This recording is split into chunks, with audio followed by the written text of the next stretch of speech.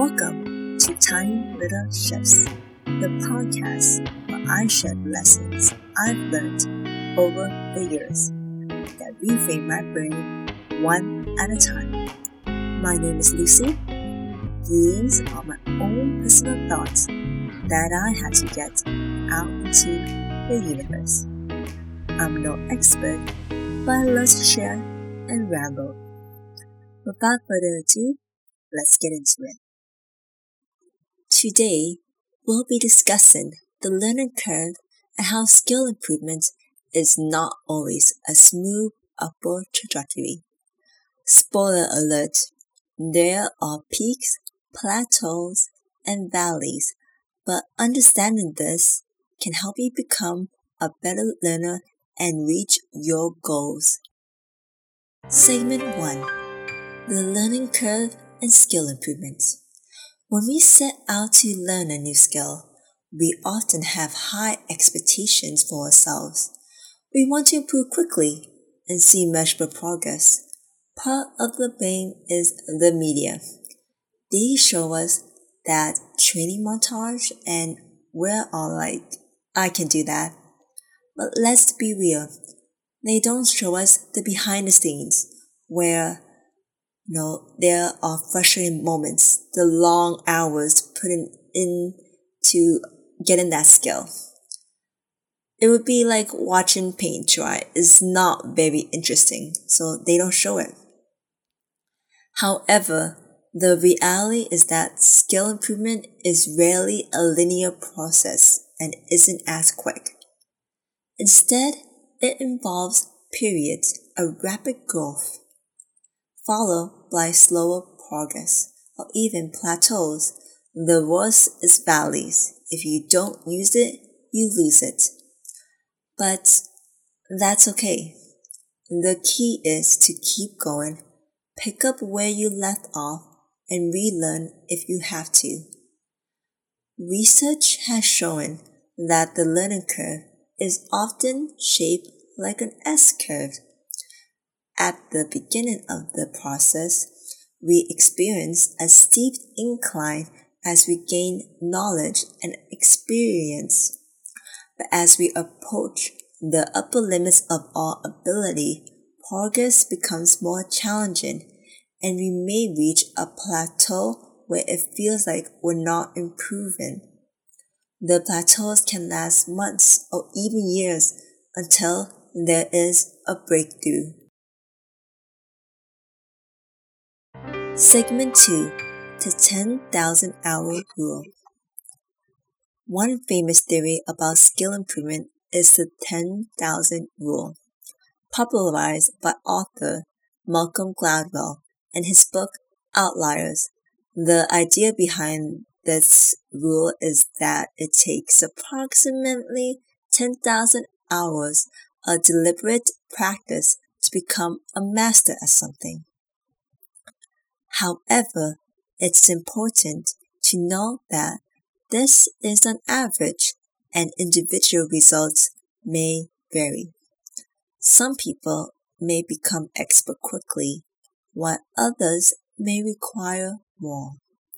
Additionally, the quality of the practice matters just as much as the quantity. Repeating the same task repeatedly without making any adjustments or seeking feedback is unlikely to lead to significant improvement. Andy Matuszak noted that athletes and musicians pursue virtuosity in fundamental skills much more rigorously than knowledge workers. Segment 3. The importance of persistence and willingness to learn. So, if it's not just a matter of putting in a certain number of hours, what does drive skill improvement? According to research, one of the most critical factors is persistence, the willingness to keep practicing even when progress is slow or non-existent. It's essential before eventually reaching mastery. Another important factor is the willingness to learn from mistakes and seek feedback. When we encounter challenges or hit a plateau, it's natural to feel frustrated or discouraged, but by approaching these obstacles with a growth mindset and seeking ways to improve, we can continue to make progress even when it feels difficult. This all resonated with me and helped me push through learning arts. I was considered good among my peers when I was younger. I realized I was not nearly as good as others as I got older. I thought that they were naturally talented, that it was innate. It wasn't until years later, in my 20s, I realized that was not true. A quote that exemplifies this, attributed to Albert Einstein, is, "Genius is 1% talent and 99% hard work. So become a genius of hard work." Of course, that's not to say there aren't people who are just naturally talented, but they still put in effort. And it's a very small percentage. You just haven't seen the work and effort they put in. Back to my art. In my 20s, after that realization, I wondered to myself, if they could do it, so could I. Everyone does not start as a master, and the master has made more mistakes than the beginner to get where they are now. In the information age, the one where we live in now, we can Google anything and have a comprehensive starting point. I watched many YouTube videos, practice, and I am still learning. By trying new tools and mediums, I expanded my experience. If I had to classify my skill, I'm not an amazing artist. I'm average, but I enjoy what I'm doing, and I'm way better than I was back then, for sure.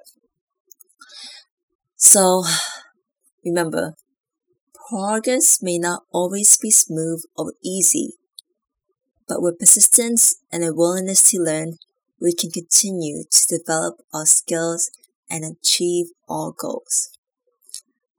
You improve and learn when you are at the edge of your comfort zone. So, keep going. Thank you for tuning in to this episode on the learning curve and skill improvement. I hope you found it informative and useful in your growth journey. I also hope that you have made your own tiny little shifts. Thank you again.